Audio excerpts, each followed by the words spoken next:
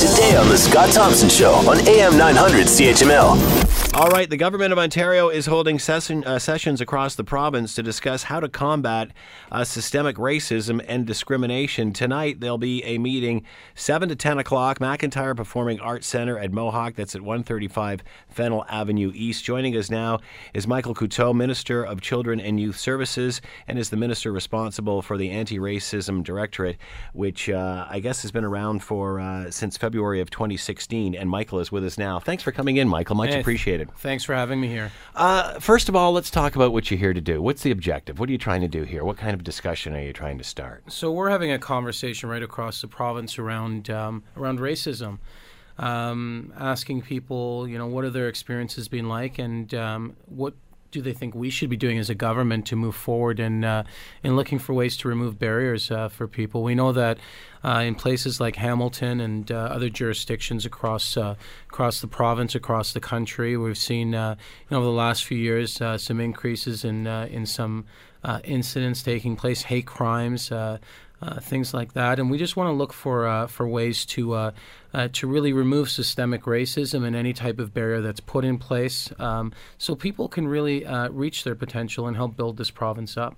How do we get the people to information sessions like this that need to go? I mean, I'm sure everybody there, tonight will be in agreement with what you're saying, but are you preaching to the choir there? So, it's a very good question. So we've kind of structured it in a different way.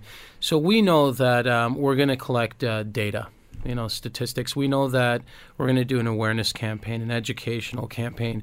We know we're going to set up an ongoing forum for people to discuss issues and use best practices. We also know we're going to develop tools that organizations can use to really self-reflect and see if they're doing things in a way that doesn't cause any disadvantage to certain people. But we don't know exactly who we should be targeting first. Should we be targeting education? Should it be inside of government? I'm responsible for children and youth. We've got children's aid societies.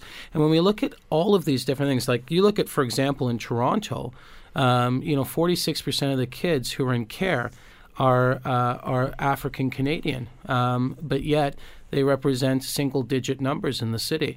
You look at kids, from the Indigenous community, 2.5% Indigenous children in the province, but they represent, I believe, 25% of kids in care. If you're black in this province, you have almost a 30% unemployment rate versus the youth average, which is half of that. Incarceration levels are different. Educational results are different. So we see all these challenges here, and the only thing that kind of aligns things together at the end of the day, it's not if the person's young or old, or if they're from the north or south, if they're from, one specific, city or another, but it's race. It's a factor that kind of connects everything and has the same results in all of these areas you look at. Are we getting better at this or worse post 9/11? I mean, again, none of these issues are new, Michael. They've been around for a long time. So it just seems that there's more of them now. Well, it's interesting. It's a land of extremes, and we can't seem to find the common ground.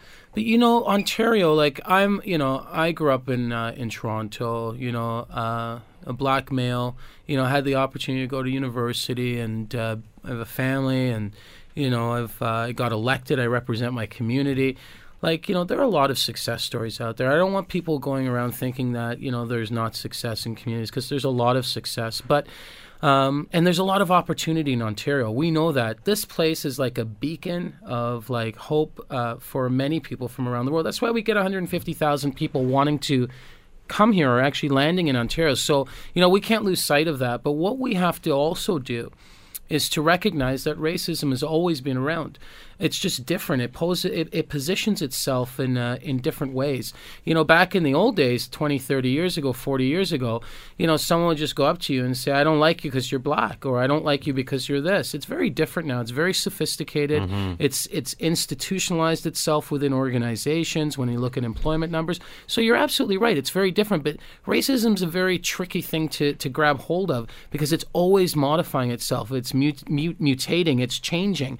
What we need to do is we need to figure out ways to, and government is, government has to reflect in itself, because, this institutionalized racism, systemic racism is found in government as well. We need to look for ways to identify it, so that same opportunity that's afforded to all of us is done in an equitable way.